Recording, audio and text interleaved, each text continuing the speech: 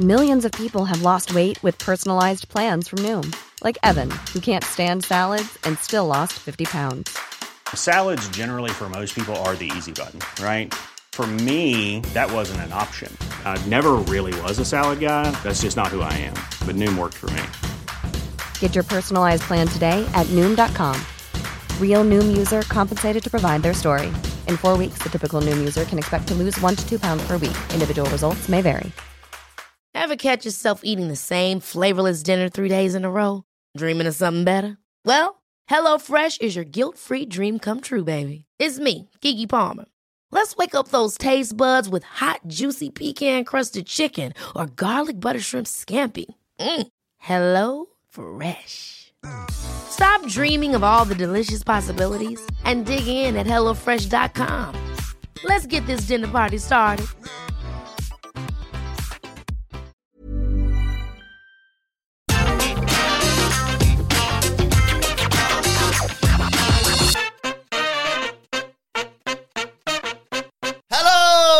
And welcome to the Raw Review. I'm Adam Wilborn from What Culture, joined by one of the Dudley Boys, Michael Sidgwick from What Culture, to discuss everything that happened on last night's episode of Monday Night Raw. But before we get into it, if you're a fan of this sort of thing, make sure you subscribe to What Culture Wrestling on either iTunes, Spotify, wherever you get your podcasts from, for daily wrestling podcasts, where we not only review Raw, but also SmackDown, NXT 2.0, AEW Dynamite, AEW Rampage, pay-per-views. We have interviews, roundtable discussions, and a roundup of the week, complete with a bigger quiz, of course, on Wrestle Culture. As I said, though, joined by Sidgwick to discuss last night's episode of Monday Night Raw, and unfortunately, after several weeks of, well, really great program. No, dear, that's wrong. Pretty decent program. No, dear, that's wrong. A way to spend 3 hours. Yay! It all fell to pieces last night, didn't it, Sidge? I'm going to become the fucking Joker if this show doesn't improve. And it won't. So that's my future. What was the term you used on Twitter? Insipid. That was great this morning. Insipid. It's just... Sidgwick mega fans will be fine with me referencing your Twitter game, won't they? Absolutely. They will forgive you. They will forgive you. I mean, I'm just... the worst thing about this show is, like, I have work dread in my dream job because this show is so bad. I've had an epiphany, and it's quite a strikingly bad one. I'm pretty certain I've run out of ways to bury it. I no longer have the appetite to bury it. There are no words left to bury it. There are no insights left. There are no jokes left. This show is just some content, like, casually produced, lazily produced. I don't know what else to say. You often say that I'm probably the most optimistic out of the three of us normally when we talk about even Hamflet, who's a big time. He's a very loyal guy in general. This is a guy who will travel nationwide to see the Cribs. Like, he's a very loyal guy. I admire that greatly about him. He persisted with WWE. He's clever, very clever. He knows it's not great, but he still gets some personal enjoyment out of it because it's just his thing. Even he's like, this is all bad, all of it. Yeah, I think that I'm genuinely quite positive a lot of the time about Raw. Like, I have enjoyed the last few weeks. And by that, we talk about grading on a curve here. By that, I mean, I get to the end of watching Raw on double speed, let's not forget that, in the early hours of Tuesday morning, and I go, there are worse ways to spend my time. That cannot apply to this episode. My anticipation and hope for Monday Night Raw, some might say, has been whittled away. We've got to give an apology to Brian Alvarez before we do anything here. Indeed. We're in love with his bit on his Fastlane 2017 podcast review. Like, we're in love with it. We're big fans of Alvarez. Oh, we're huge fans. He's of amazing. He got me back into wrestling, mate. He gets a rep. And it's like, he's right more often than he's not. But the truth's... I think I want to meet him more than I want to meet Meltzer. Genuinely. I'd party with them both because I'm hardcore. But I genuinely, I really like Alvarez. Got a great deal of time. I think he's incredibly entertaining. And even if you find his takes negative or whatever, he's phenomenal at his job. And he does this bit on the review. Whittled away. We thought it was frittered away. But I think that's probably just from my impressions of Kevin Patrick. So apologies to Brian Alvarez. Basically, what we're doing here is trying to talk about anything other than Monday Night Raw. So anyway, the show started. Drew McIntyre came out and welcomed us too. I thought I was in a good mood at the start. He said it, and I was like, he said the thing. He came out. He said, had his sword with him, of course. It was appropriate to be a Warrior, kicking off Raw in the hometown of the Warriors. He ran through some of the matches that have got coming up at Crown Jewel, including him facing, of course, Big E for the WWE Championship. And he said, look, I know my time on Raw is counting down, but I want to go to SmackDown as champion. He's about to tell the story when Big E's music hit, and they reference the fact that Big E did those phenomenal intros for the Fury Wilder 3 fight. Big E comes down, he says, look, I understand why you want to regain this belt. I myself have felt the sweet nectar of the championship drip down my chin betwixt my nipples. Only Big E can say stuff like that. He said, look, you're not going to win the title from me. You can either get off the train tracks or get run right over. And McIntyre says, look, do you remember how excited you were? Remember how excited the fans were when you cashed in, when you won that WWE Championship? Well, I was WWE champion. I was champion for over 300 days, but I never got that, which I did feel a little bit sorry for him as he referenced that. Look, he's been a 2-time champion, and he's going to become another one at Crown Jewel. There's nothing Big E can do about it. When who should interrupt but the Usos? What on earth are you doing here, first of all? You don't go to this show. What was the draft all about? It's bloody pointless. They come out. They are excited to see this potential fight with Big E and McIntyre. Jay's got his money on Big E. Jimmy's got his money on McIntyre. But they say it doesn't really matter because, let's be honest, look, we all know that Roman is going to beat Brock at Crown Jewel, retain the Universal Championship. We just want to know who's next for Reigns at Survivor Series. Is it going to be Big E? Is it going to be McIntyre? But again, that doesn't matter because he's probably going to take the WWE Championship in the end. He's going to add that to his trophy case. They go to leave. Big E stops them. Goes to speak for both of them, that being he and Drew. Drew says, you don't speak for me, pal. Bit of friction there already. But there's a challenge laid down for a match for the main event of the evening. And the Usos accept. But in the midst of all this, there's a bit of back and forth with Big E and Drew. That allows the Usos to sneak attack them and lay them both out with super kicks before they head off to get ready for the main event. Nice of them to book that. Raw is an automatically bad show because of segments like this, even if the verbals here were really not that bad by WWE scripted standards. And I suspect it's because Drew McIntyre and Big E both have a little bit of latitude. Even if this was scripted word for word, broken clocks right twice a day, because I thought Drew's character motivations were fine. He did, in fact, like the contrast he put forward between Big E's celebration and his, genuinely like layered this with a little bit of like, it's decent babyface versus babyface storytelling. You could enjoy one and feel sympathy for the other. Big E's irreverent patter was quite amusing. I just was waiting for the interruption. I couldn't get hooked into their story or the dynamic or whatever because I was waiting for the interruption. Here's the interruption. We called it yesterday on the preview, Yeah, exactly. You just knew they were going to fuel this can they coexist rivalry, which going to become the Joker. And they did actually have a main event booked for the evening. So there's something that had the Usos not conveniently arrived to interrupt the segment, then yes, they could have credibly put Doudrop versus shut Natalya. Up and shut up. They could have credibly put the women's tag team match in the main event slot, but it wouldn't have been a good main event, would it? No. Wilborn, you said it was going to be a match of the year candidate yesterday. I hope you feel ashamed. I said on paper it had the potential to be. The paper's got a WWE watermark on it. Fair point, yeah. And also, I also like the fact that when we get to it, I'll obviously talk about the atrocious way that match was put together and booked and concluded. And that, that awful finish. And I went, well, yeah, to be fair, that couldn't have been the main event because they couldn't send home fans with that. And then it happened again in the main event. Anyway, we'll talk about it later because we have a King of the Ring match to look forward to next. It is Xavier Woods versus Ricochet. Beforehand, Xavier Woods and Kofi Kingston are confronted by Kevin Patrick at the curtain, asking about the potential for facing each other in the King of the Ring.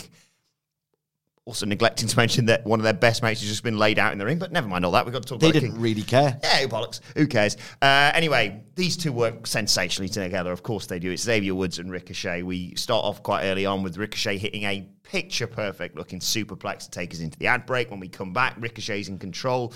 Woods drops him over the top rope.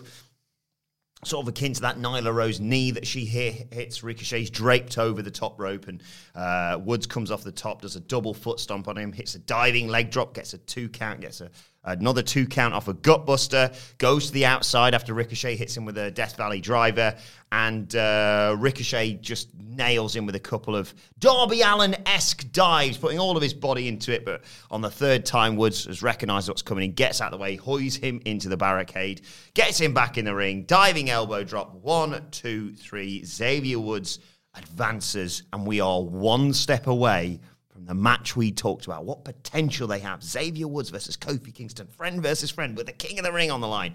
We're one match away from it. What did you think of this match, though? It was really well worked. Again, the backdrop of these WWE crowds, they just don't get into this genre. Part of the reason why I expect is because it's been so heavily diluted over the years since they kind of half-heartedly embraced quote-unquote indie-style wrestling. By WWE standards, this was electrifying, but unfortunately that means rubbing 2 sticks together to create fire. And by the time they'd really worked hard to rub those sticks together and got a little flicker of flame, it kind of ended without the crowd being taken on the thrill ride, because Ricochet is nothing in this company.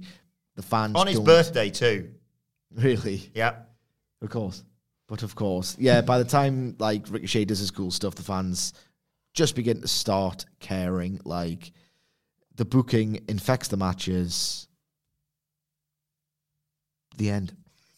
Right, we go backstage. Randy Orton's there. Riddle comes in and says, Randy, guess who challenged Omos to a match tonight? And Orton realizes that, you know, he had this really clever plan last week to bait Omos into a match so he could sneak attack AJ Styles. And Riddle's just done the same again. And he said, well, that's not going to work this time, is it? Because they know what's coming. Anyway, Riddle's trying to say he's following Orton's example from last week. He sees Orton as a mentor. There's some daddy snake bollocks and some talking about matching gear and whatever. Orton's having none of this, basically. Riddle says, oh, no plan, is it? I see where you're going. Well, I'll see you out there with no plan. And he concludes by saying, I'll see you out there, Randy. It must be, I was about to say, it must be a nightmare coming into work each week and being stuck with this idiotic, weird-voiced banter hound. Can you sympathise with Randy Orton somewhat, Sige? For the first time ever, yes. Anyway, should we move on? Yeah. Yeah. Because it's time for Mustafa Ali and Mansoor to take on Cedric Alexander and Shelton Benjamin in a very brief match. All breaks down. Mansoor's fighting on the outside with Shelton Benjamin, and out of nowhere, Cedric Alexander hits Ali with the Michinoku driver. Mansoor can't get in to break up the pin. Ali gets pinned. 1, 2, 3. Post-match, Mansoor goes to help him up, and Ali shoves him away. And, well, we'll get to more on this later on, but it looks like the end of this tag team. As this happened, I thought, why on earth didn't we see this coming in terms of they need a match for Crown Jewel for Mansoor to be in, and they are nowhere near the tag titles. I feel so stupid sometimes. That is the most obvious bit of WWE booking where we're heading with this. I mean, I guess, but they haven't booked it particularly well. Like, I'll never recall their win-loss record as long as the live long day. I vaguely recall that they won flukily on occasion. Latterly, they've just lost within 1 minute or 2 minutes or 3 minutes or 4 at a max. And it's not as if there's any emotional heft to this. It's not as if Mansoor, too eager to please, has put on the face in peril sell job of a lifetime and just took it a little bit too far in a desperate bid to prove himself after like 4 minutes of exquisite, gorgeous, emotive selling. And then Ali's like, oh, if you'd have just tagged me in. I mean, they're just two geeks who lose, so there's no heft to any of this. Right, let's move over to the Queen's Crown tournament. It's Dana Brooke versus Jesus Shayna Baszler. Christ. This is another brief one. Got sort of a theme here with this Queen Crown tournament from WWE. There was more of Corey Graves shooting on Dana Brooke, but her this time getting a slight bit of offense in and then making sure Corey noted what she was doing. But yes, it's Shayna Baszler dominating Dana Brooke, sending her into the corner. There was a nice spot where Dana Brooke went for something in the corner where she leapt into it and just immediately got locked in the Kirifuda clutch. That would have been a nice finish, but actually the finish was Baszler hitting a knee out of nowhere. 1, 2, 3. She goes to attack Dana Brooke afterwards, but the referee quickly breaks it up as we are in replay. Shayna Baszler advances. No great surprise here. No. I've seen worse Dana Brooke matches, if I'm being honest. Yeah. Certain pinning combinations and reversals were somewhat fluid. I don't think I'll ever bury Dana Brooke as long as I live. I feel sorry for her. I think she's got an incredible work ethic applied to the wrong medium. And this really wasn't... She's embarrassed herself on occasion this year. This truly wasn't that at all. But what can you do in a minute and a bit? Charlotte Flair's cutting a promo backstage. She doesn't care about this tournament. Who cares about Shayna Baszler? Who cares?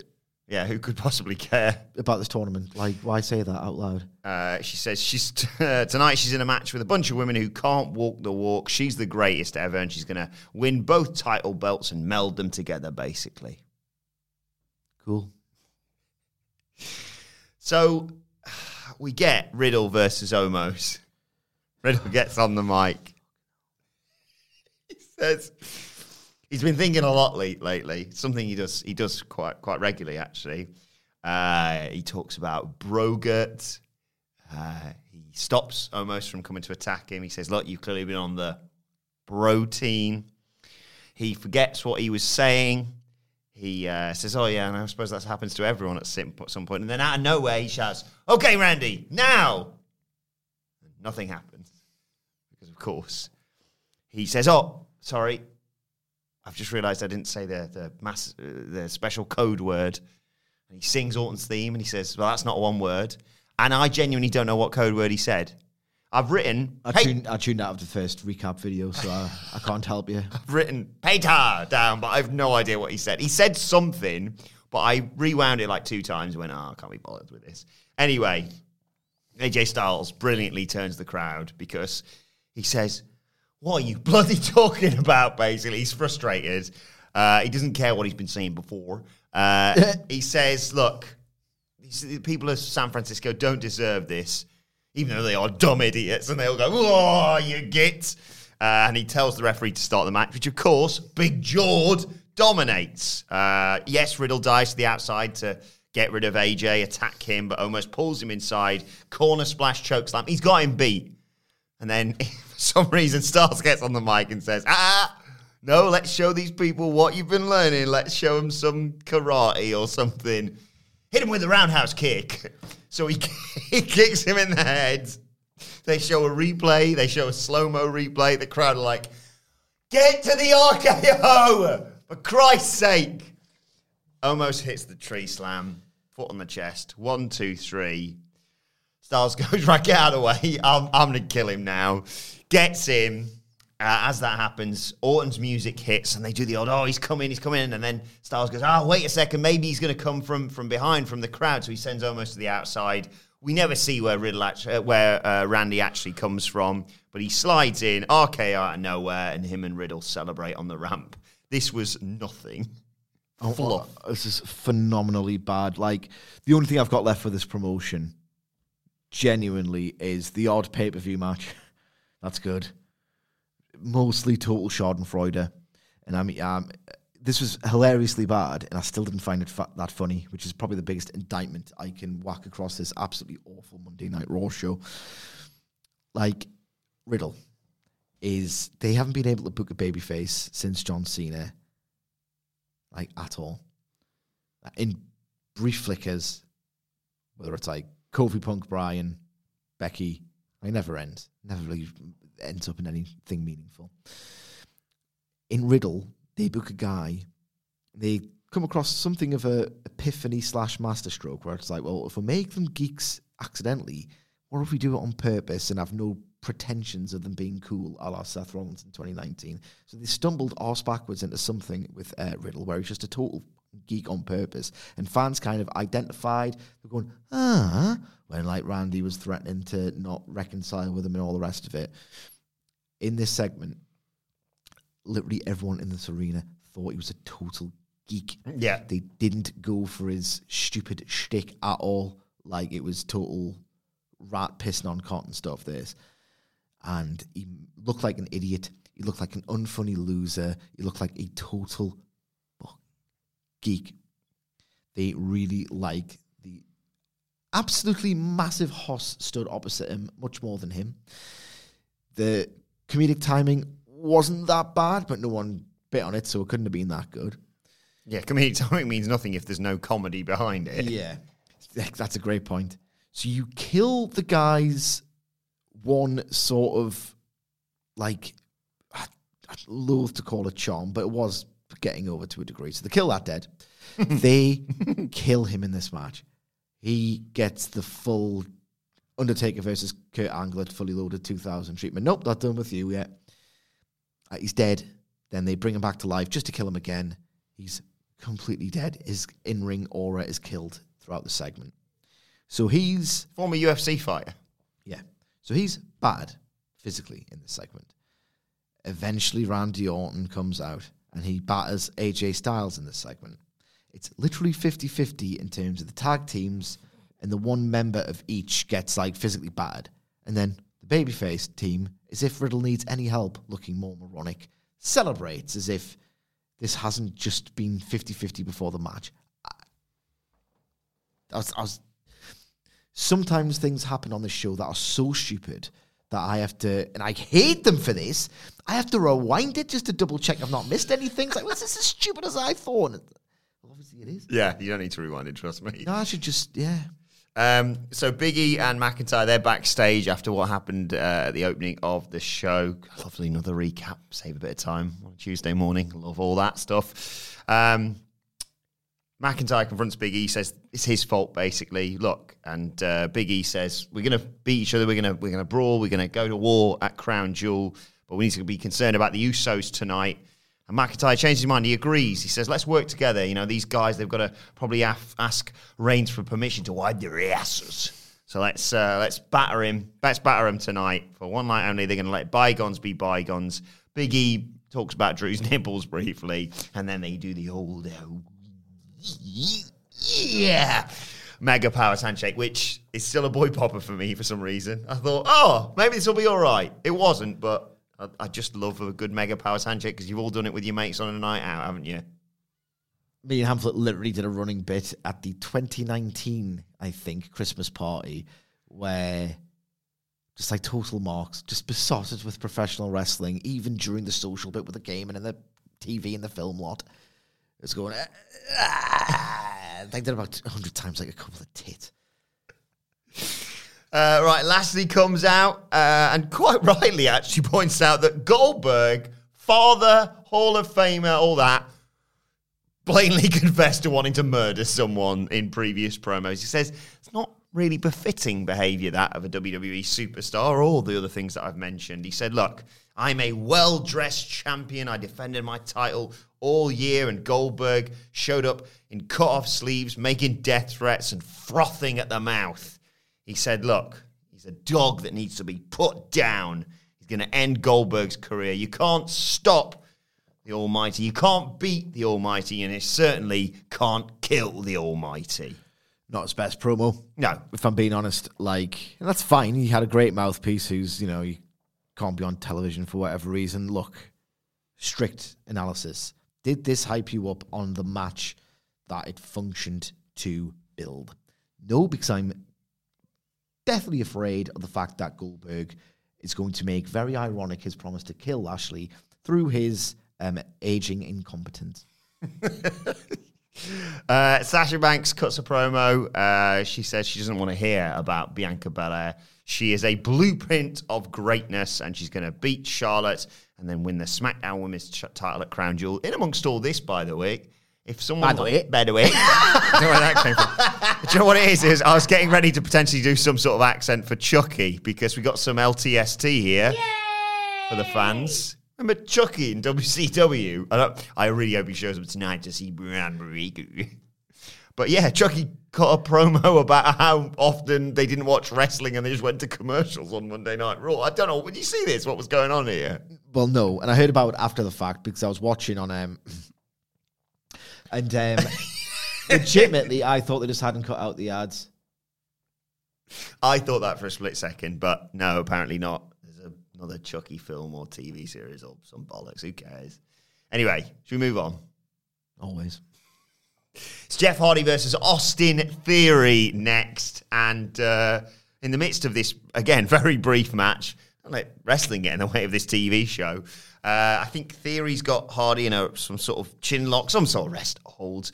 When all the 24/7 geeks come in, Reginald flips over Theory. They all run through and then rush out, and Reginald's, again, still doesn't get pinned. He must be like one of the longest reigning champs now, because he never gets pinned. He just sort of gets out of dodge, basically. Anyway, this all distracts Theory. That allows Hardy to hit him with a twist of fate.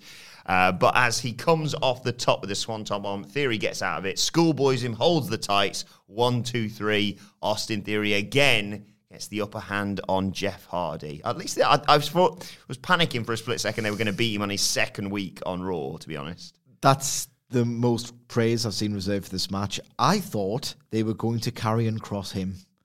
Where's Karrion Kross, by the way? Scott's coming back soon, apparently. That's what Andy told me on the news yesterday, so they are just keeping him warm. Cool. I've got no thoughts. The match was too short. Let's see how many... by too short, I mean mercifully short. I mean, I don't have to talk about it. Oh, yes. Reggie's second in the rankings now. 85 combined days he's only had one reign, to be fair, as 24/7 champion. Quite a way off R-Truth's 425 days as 24/7 champion. I genuinely didn't realise it had been going that long, but yeah. The Revival had it for a bit. Anyway, let's move on. What came next? Oh, a promo from Bianca Belair. She talks about beating Sasha Banks at WrestleMania. She won't forget what Becky Lynch did to her at SummerSlam, though.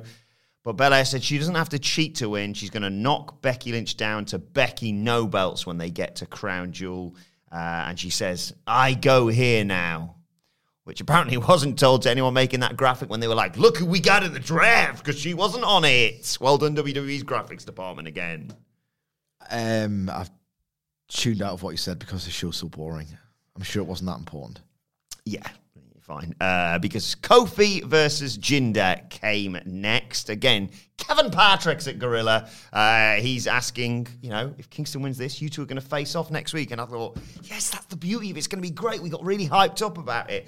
Oh, my God. We're 9 minutes away from Kofi Kingston, obviously beating Jinder Mahal. I mean, he's not going to have Shanky and Veer. They're Jinder's heavies, because they can't be, because they're on different shows now. So that's not going to be a problem. It's Jinder Mahal. Bish, bash, bosh. Kofi, see you in the semi-finals. So let's see what happened on this match. Mahal takes him down, stomps him away in the corner, but Kofi Hurricane Rana's him to the floor. He does that trust fall off the middle rope to drop him again as we go to a break. And I think, once we come back from this break, it's all Kofi, baby. And it's going to be Kofi winning, and then him and Xavier are going to do the old, put up your dukes. We're going to face each other next week. Kofi hit the SOS, sort of landed on his own head, because Jinder doesn't know how to take any wrestling moves still, probably. He goes for the Trouble in Paradise, or sets up for it, and there's a big brawl on the outside. Shanky and Veer, they're there. Xavier Woods flies into Shanky, but Veer lays out Xavier Woods. And this distracts Kofi Kingston, who I think goes for a top rope axe handle or something. It doesn't matter. Jinder Mahal catches him. He hits him with the class.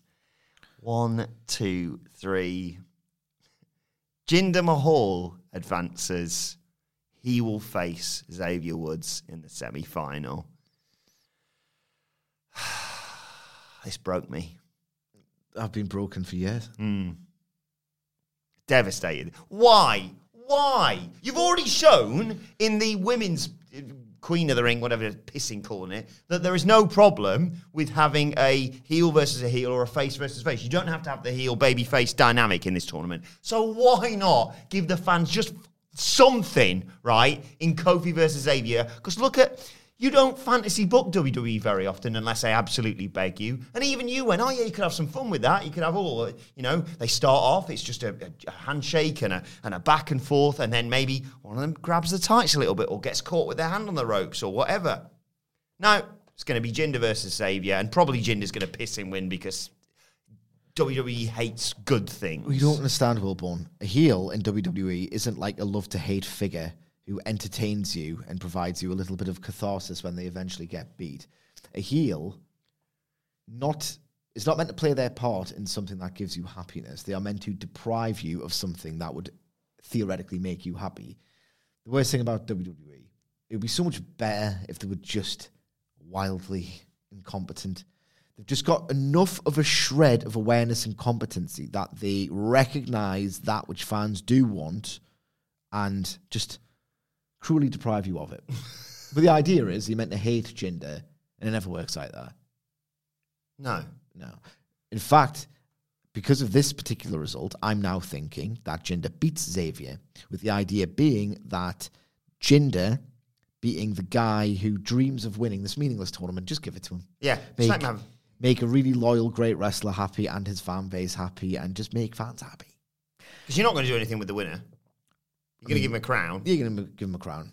Like, Xavier Woods has been specifically positioned in this tournament because they, again, are just aware / competent or, not completely idiotic enough to realize, people want Xavier to win this. Well, if Jinder beats him en route to winning it himself, that's heat. Like, that's what they do. Like I said before, because, I know he cares about it and I like him enough, but to set your sights high on some absolutely rebooted thing that hasn't meant anything in years. Right, Becky Lynch The match was not good, by the way. And it's not just that botch. Jinder actively is bad. Yes. A very awkward professional wrestler. Very basic. He's a basic bitch. Considering how long he's been basic, he shouldn't be botching as much as he does. No. Or being as awkward as often as he is. We were talking about this on the Dynamite review. The most deflating botch possible. This absolutely incredible ripper of an 8-man tag. And because he was so invested, when the botch arrives, the Luchasaurus powerbomb, you can understand that botch because the ambition of the match is so much and it's so convoluted and it's so well paced, so much action that, Christ, it's going to catch up with them. It's a deflating but understandable botch. Like Jinder, it's like botching parboiling potatoes. All you have to do is wait for the bubbles to go acca, and then, 6 minutes? How often do you parboil them for? I usually, a bit of a risky customer, I usually go about 7 or 8 instead of the regulation 5. Yeah, I was going to say 6. I go 7 or 8. I go just on the edge of it turning into mash. I say I and Louise because I'm just a mess in the kitchen. Yeah. I usually go 7, 8 if I'm feeling a little bit brave because then you just get the fluff. And then you have to be super quick with your hands that have to be callous to try and whip them around the hot oil, and boom, roast potato city.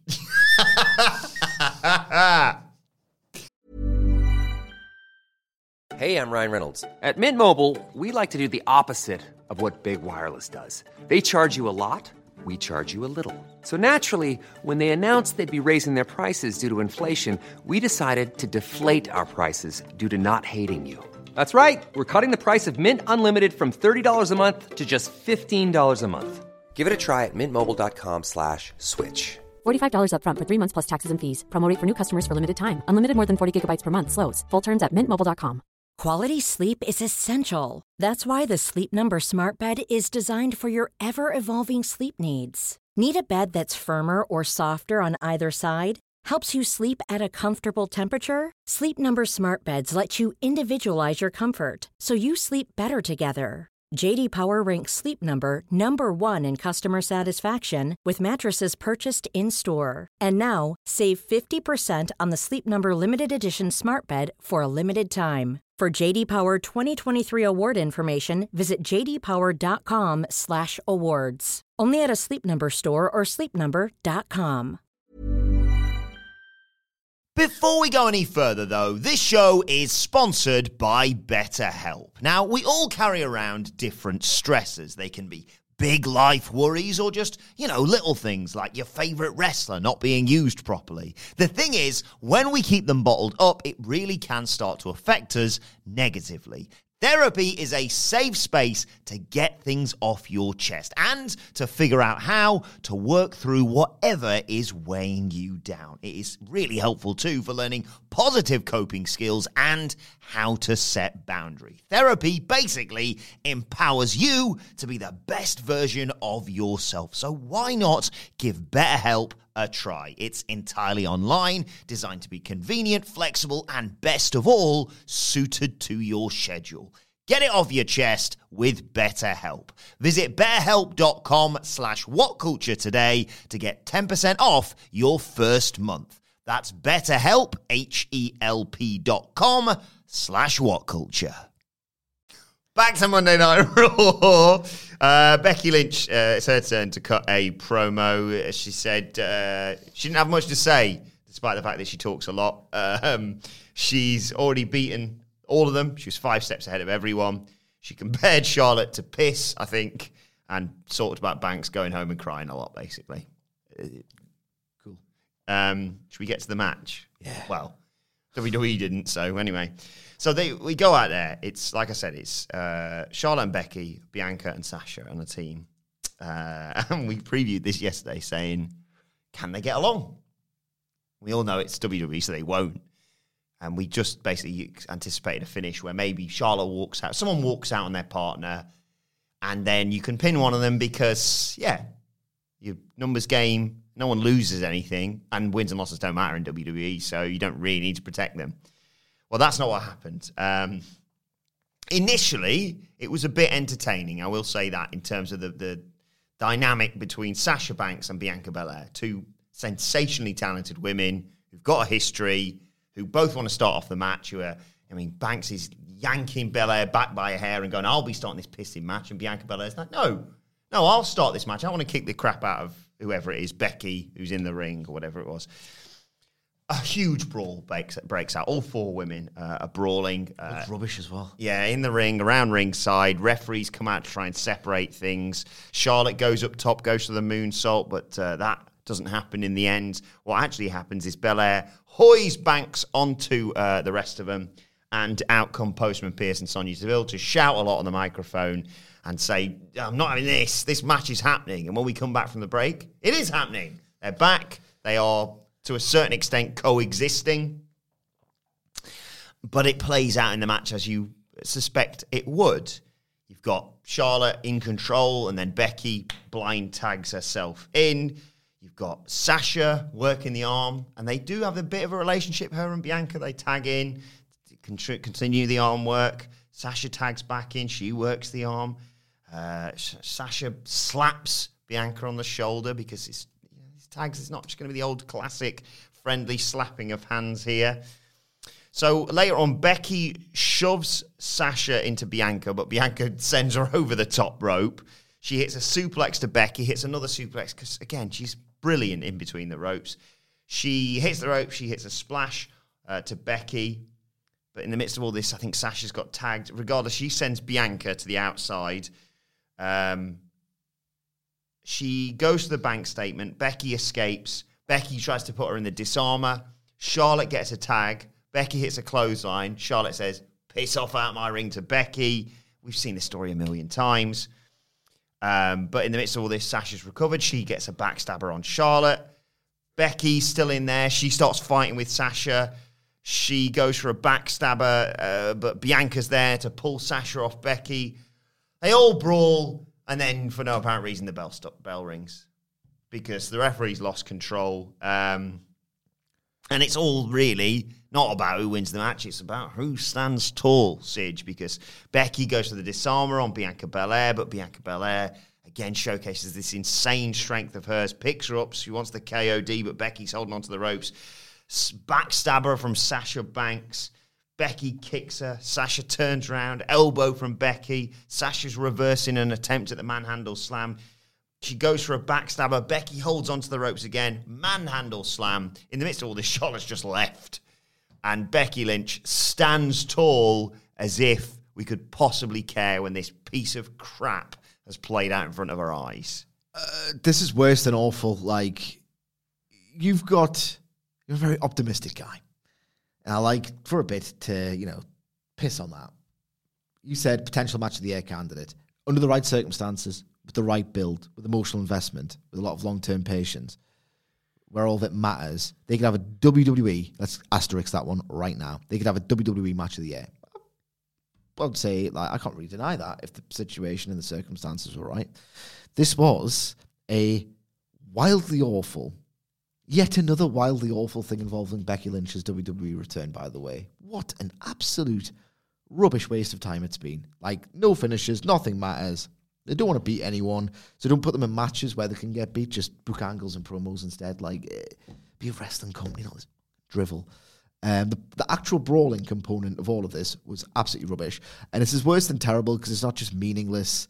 We're going to give you a great match that looks great on paper. We're not going to give you it really because we don't really give you anything. We're total cornies to the goddamn bone. I can't recall a similar dynamic with men. At least men get to wrestle before they do their rubbish coexistent thing. This was laid out by a man. Look at it in the main event. Yeah. It's an awful ending again, but at least we got a match for the most part. This was so obviously laid out by a man under the idea that all women secretly despise each other. All women just want to talk a load of blather and crap and all hate each other. And, they're so hysterical that they can't even perform their jobs. Really, they should just be in the kitchen. Yeah. Laid out by a man. The actual brawling component was rubbish. I said this on the news. I genuinely don't know how they've got these three women who I said at the time when you set it up at whenever it was. Oh, yeah, SummerSlam. I was like, Bianca Belair, Sasha Banks, Becky Lynch. I didn't think about the pissing draft because no one does. I was like, these three women, or combinations of these three women, or just, maybe even hot potato in the belt, this should get you to the Royal Rumble. They've run out of steam, and they haven't even got to pissing Crown Jewel yet. And I doubt that match is hardly going to be a classic, is it? Oh, yeah. It's going to reek. Oh, right. I need a palate cleanser. Doudrop versus Natalya. Skip! Absolutely skip this. Skip. It's best not just because it's Natalya. And actually, I will say this before we do the skip. I know skip means skip. I know.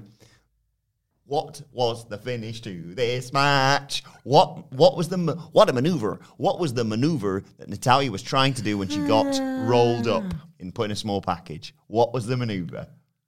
I don't remember. It was a sharpshooter. I punched the air for this, but we're skipping it because it was crap. It was barely given any time yet again. Do it. I've done the thing. And Doudrop said the words, "Yas, Queen." Piss off. Right. I will do this, okay? Sorry. I apologise. I got carried away. It's like 3 4. I'll skip the main event now. It's a waste of time. Enough of all that. It's now time for this. It's short, it's crap, it's wrestling related. The 5-star review. Nailed it.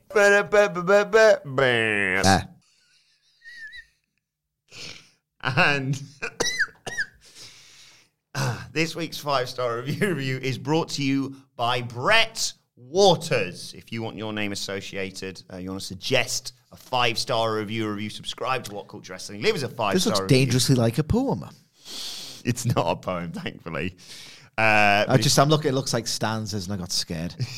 But yeah, if you want to suggest something short, crap, and wrestling related, subscribe to What Culture Wrestling on iTunes. Leave us a 5-star review. Brett Waters simply writes this. Let me set the scene. It's 2012. The product... Story time with Ben Waters, baby. The product could not be hotter. New talent shooting straight to the moon. Raw is about to change the world and move to 3 hours. Watch the Raw 1000 commercial behind the scenes. Sige, what was going on in 2012? Take us back there. 2012, I really liked it. Again, curves. Again, format reeked. Again, there was a sense of... Everything good about it was a sense of resistance, but this is a time when people actually cared. Punk was WWE champion.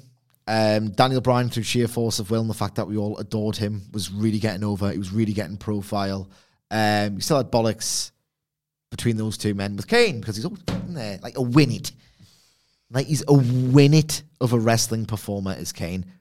All that said... What's a win-it for people who may not be aware? It's a little bit of dried shit that sticks to your arse. Right, I'm going to write down another bleep. There we go. But, again, there's no AEW.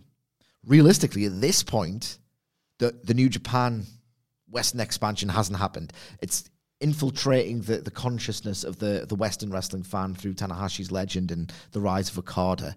But WWE, legitimately, I thought 2012 was one of their best years in its modern history. Like, you had Brock Lesnar coming back and really, really messing people up. Then it got boring with Triple H. But the John Cena stuff, he really messed them up. It was wild, hard-way blood. Like, can he realistically be hitting people that hard? It was awesome.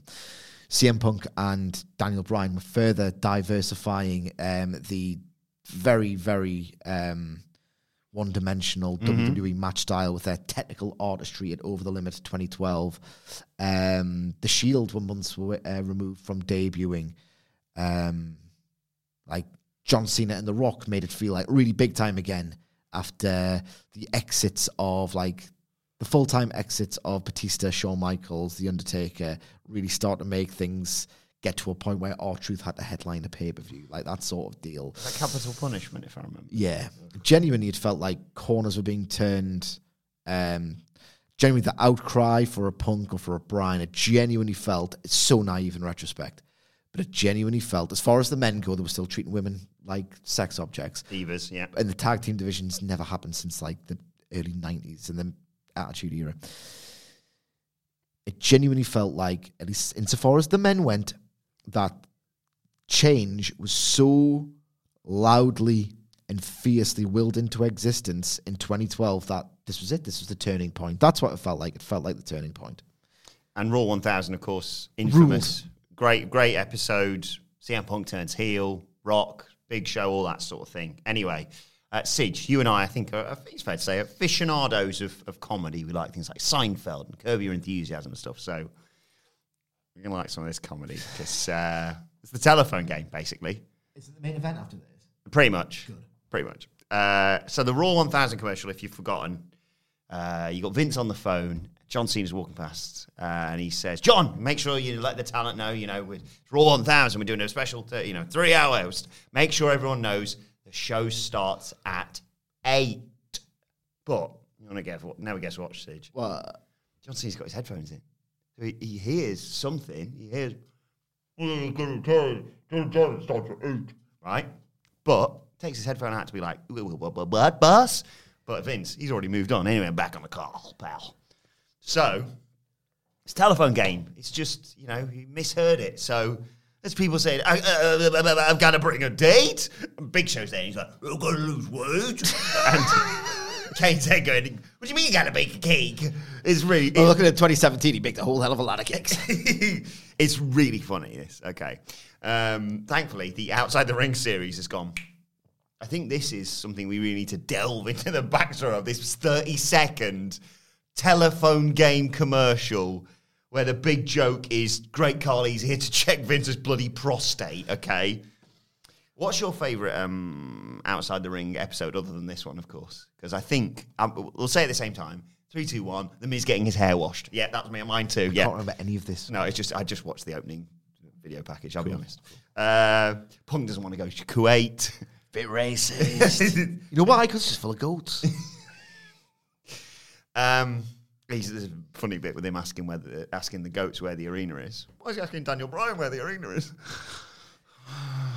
I've written this. Hey, it's the head of the table. The tribal chief Roman Reigns. That's good. I've written, this is the most basic wank ever. Okay. So, what I mean by that is the behind the scenes that we're seeing is people going, so I've got to face this way when I'm on the phone delivering my god-awful line. And then we hear from Andrews Jenkins. Not Andrew Jenkins. Andrews Jenkins. He's the director. And he explains, thankfully, for the idiots, there's a big misunderstanding. Rob Schneider is telling everyone that Raw starts at 8. Rob Schneider is a telephone. And we get to see some of the lines that, unfortunately, either didn't make the cut or were simply too funny. Simply too funny. R-Truth. I have a match with the Secretary of State. Big Show. Why are we having a debate? Kofi. No, I think he said you're my new roommate. Hang on. It's the sound of a bottom of a barrel being scraped there, Sige. But my favourite bit of all this, and I've got two, but come back to me. Okay. After this. Well, I think you're going to jump on this as well, because I generally don't advise our listeners to go back and watch these clips because they're dreadful. But the moment where the director is leaning past the camera, and you'll never guess, but it's AJ Lee in skimpy gear, and he's gone, you know what I should say? We all have to wear roller skates. Say roller skates. I want to end this man's life when I saw this. You're pervert. I know exactly what you're thinking. I know what your depraved thoughts are. And you're trying to realize your depraved thoughts with the most voice partner of all time. This is a 5-minute video, right? Kane's collated some papers. R-Truth talking about Watergate, which was like quite a good line, I suppose. Yeah. But Doug Chamberlain, the cinematographer, he cuts to him and he goes, 8 roller skates. He just lists words that rhyme, and it's just like, we got it, Doug. Thanks for that, brother. There's Kofi and Sheamus. It cuts to them when the cameras aren't rolling, and they look like they want to be literally anywhere else. They just are like, yeah, we're doing this thing where it's about some rhymes, and they're like, oh, this thing's going to be great. Things are rhyme with 8. The best thing is like they know for a fact they are advertising the fact that their show is going to be ruined by going 3 hours. Yeah. It's like, oh, Christ, I'm going to have to work 5 extra minutes in every match. Everyone's going to get really bored. I love this as well because some poor bastard has gone to the effort of... Because the scene is they're in the, break room and they're having a cup of tea and Sheamus is on the phone and they hear, we've got to bake a cake or whatever it was. Someone's made Kofi coffee and Sheamus's ginger tea. First of all, that offends me. Shut up. Second of all... What? Why? No one's going to go, 5 Easter eggs from the WWE advert that you didn't notice. It's the most basic bollocks.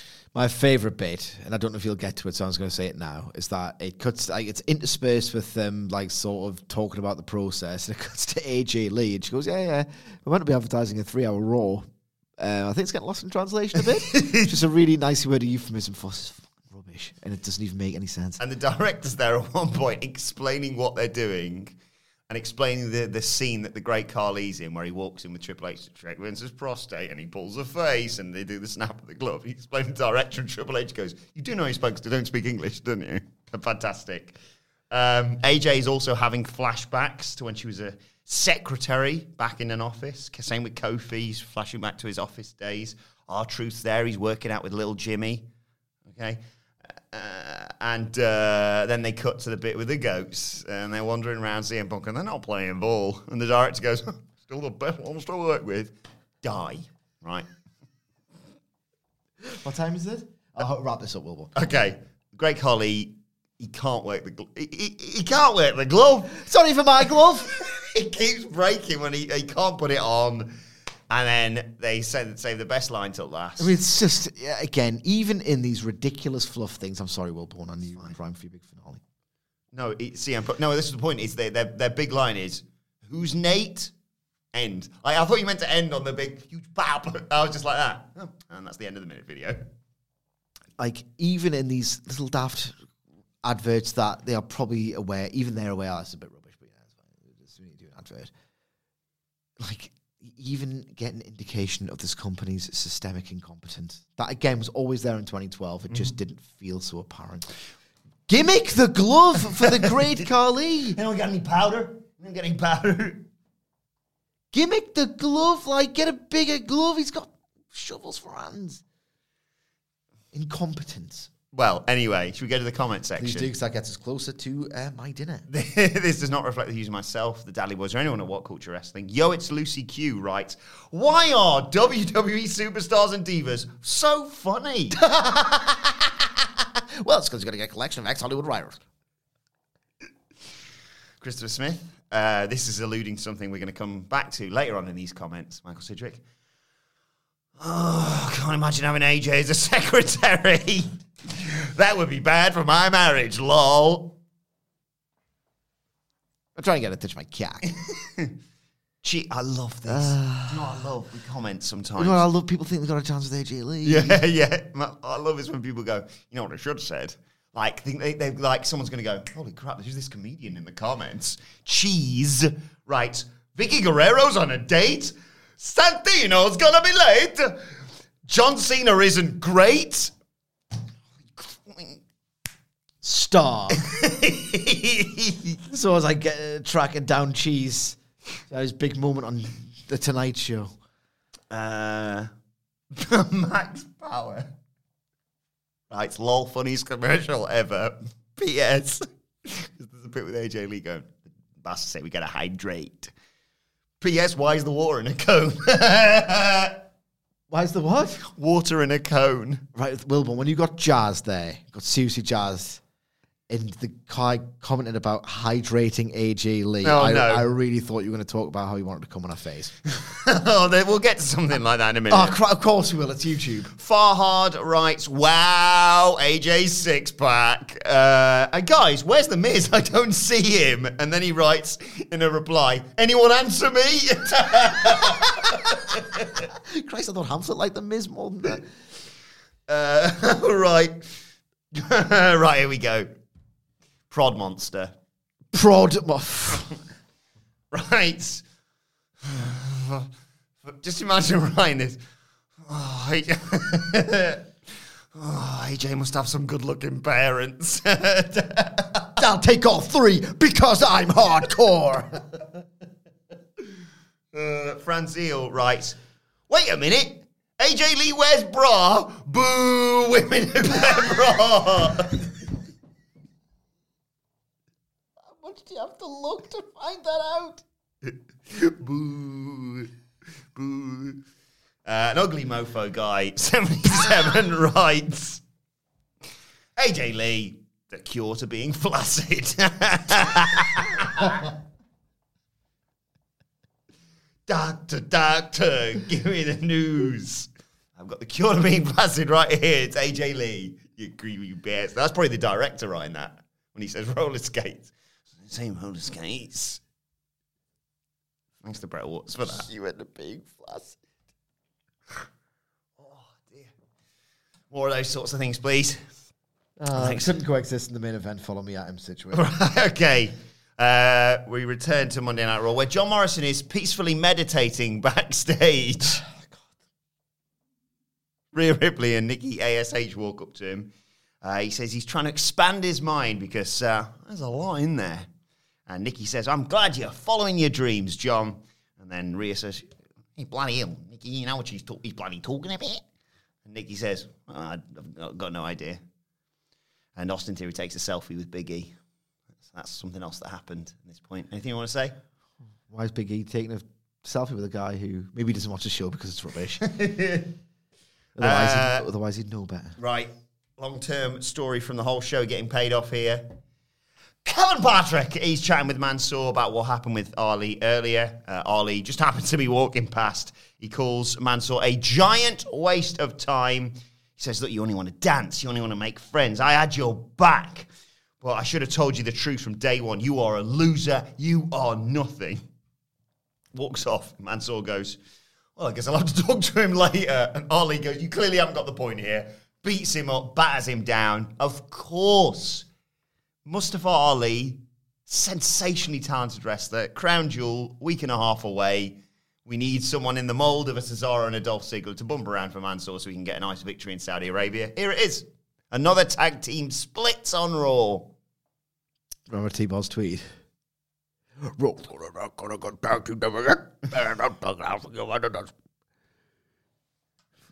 God. But it is the most obvious thing that we just haven't spotted before. Yeah, I mean, I guess. Who cares? All I can think about is how woefully miscast they are, because Mansoor is playing an idiotic, oblivious geek, when in fact, he's actually quite funny at times. I know he's got some bad stuff in his locker, but other things he said, Yeah. he comes across well. Ali, on the other hand, is like an incredible working baby face, and he's a heel. Like, oh God, just shut it down. Shut the whole operation down. Main event time. SmackDown champions, tag team champions, the Usos versus WWE champion Big E and Drew McIntyre. And Drew and E do coexist pretty well for a while. They even hit a non-New Day version of the Unicorn Stampede. But the Usos recover, drive Big E into the steps. We go to a break. We come back. Jay misses the hip attack. Big E suplexes him, brings in McIntyre. McIntyre goes wild. Jimmy gets an overhead suplex, a spine buster. Jay tags in that and hits double super kicks. That gets a 2 count as well. McIntyre gives them both neck breakers. He goes to the corner, starts their 3, 2, 1 for the Claymore countdown. But Big E, mirroring what happened last week, tags himself in, tells McIntyre to get out of the ring, but turns around into consecutive super kicks from Jey Uso. Jay, I think, comes off the top. Regardless, Big E counters something, but in the midst of doing this, knocks McIntyre off the apron. He gives Jay an STO, but McIntyre just furious with Big E knocking him off the apron. He pulls Big E out the ring when he clearly has got the match won. They brawl. Somehow, Drew, in the midst of all this, has got his head busted open. They brawl. The referee calls for the stoppage. Again, another non-finish in this goddamn night. The Usos recover. They take out both men with dives. They are doing stuff around the tables, but Big E and Drew fight them off. And as eventually they recover to just being the two of them in the ring, Big E turns around into a Claymore to close the show. Did this need to go 15 minutes? Do I need to read on Twitter every 2 months when it resurfaces the whole Usos are better than the Young Bucks? Have you ever seen a Young Bucks match as boring as this? Ever? You got 15 minutes to work with. Impress me if you're that good. I thought this is really quite boring, really quite slow, like just total content obligation stretched out. And the storyline was so patronizing and so repetitive and so obvious. And it's so bad, in fact, that it kind of makes Big E look like a knob. Why do you tag yourself in? I guess it's revenge. Whatever. Creatively bankrupt. I hate this promotion. The 2 big matches from this show didn't have a finish. No, what does?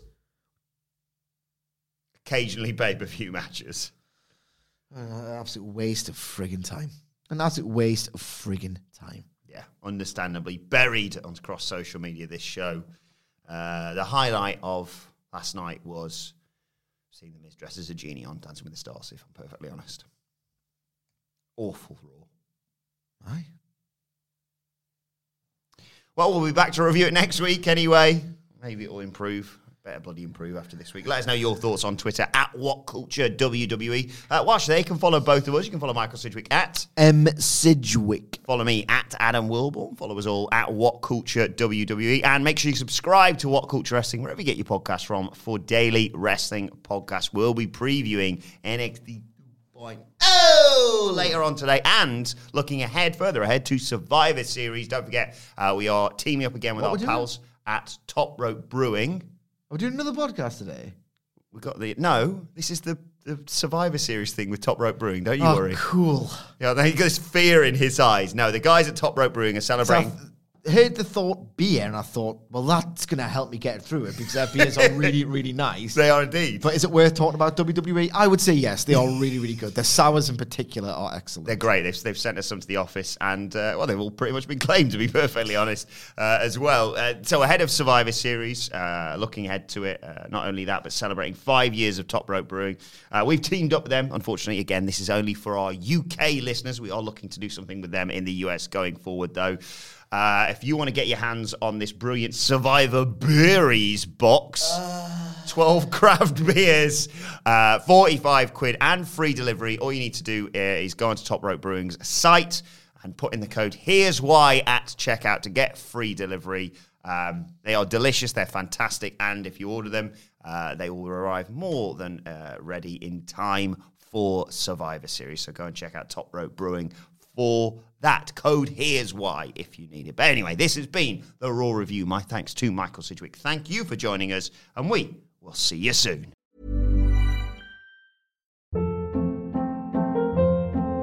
Hold up. What was that? Boring. No flavor. That was as bad as those leftovers you ate all week. Keke Palmer here, and it's time to say hello to something fresh and guilt-free. Hello Fresh. Jazz up dinner with pecan-crusted chicken or garlic butter shrimp scampi. Now that's music to my mouth. Hello Fresh. Let's get this dinner party started. Discover all the delicious possibilities at HelloFresh.com. Planning for your next trip? Elevate your travel style with Quince. Quince has all the jet-setting essentials you'll want for your next getaway, like European linen, premium luggage options, buttery soft Italian leather bags, and so much more. And is all priced at 50 to 80% less than similar brands. Plus, Quince only works with factories that use safe and ethical manufacturing practices. Pack your bags with high-quality essentials you'll be wearing for vacations to come with Quince. Go to quince.com/pack for free shipping and 365-day returns.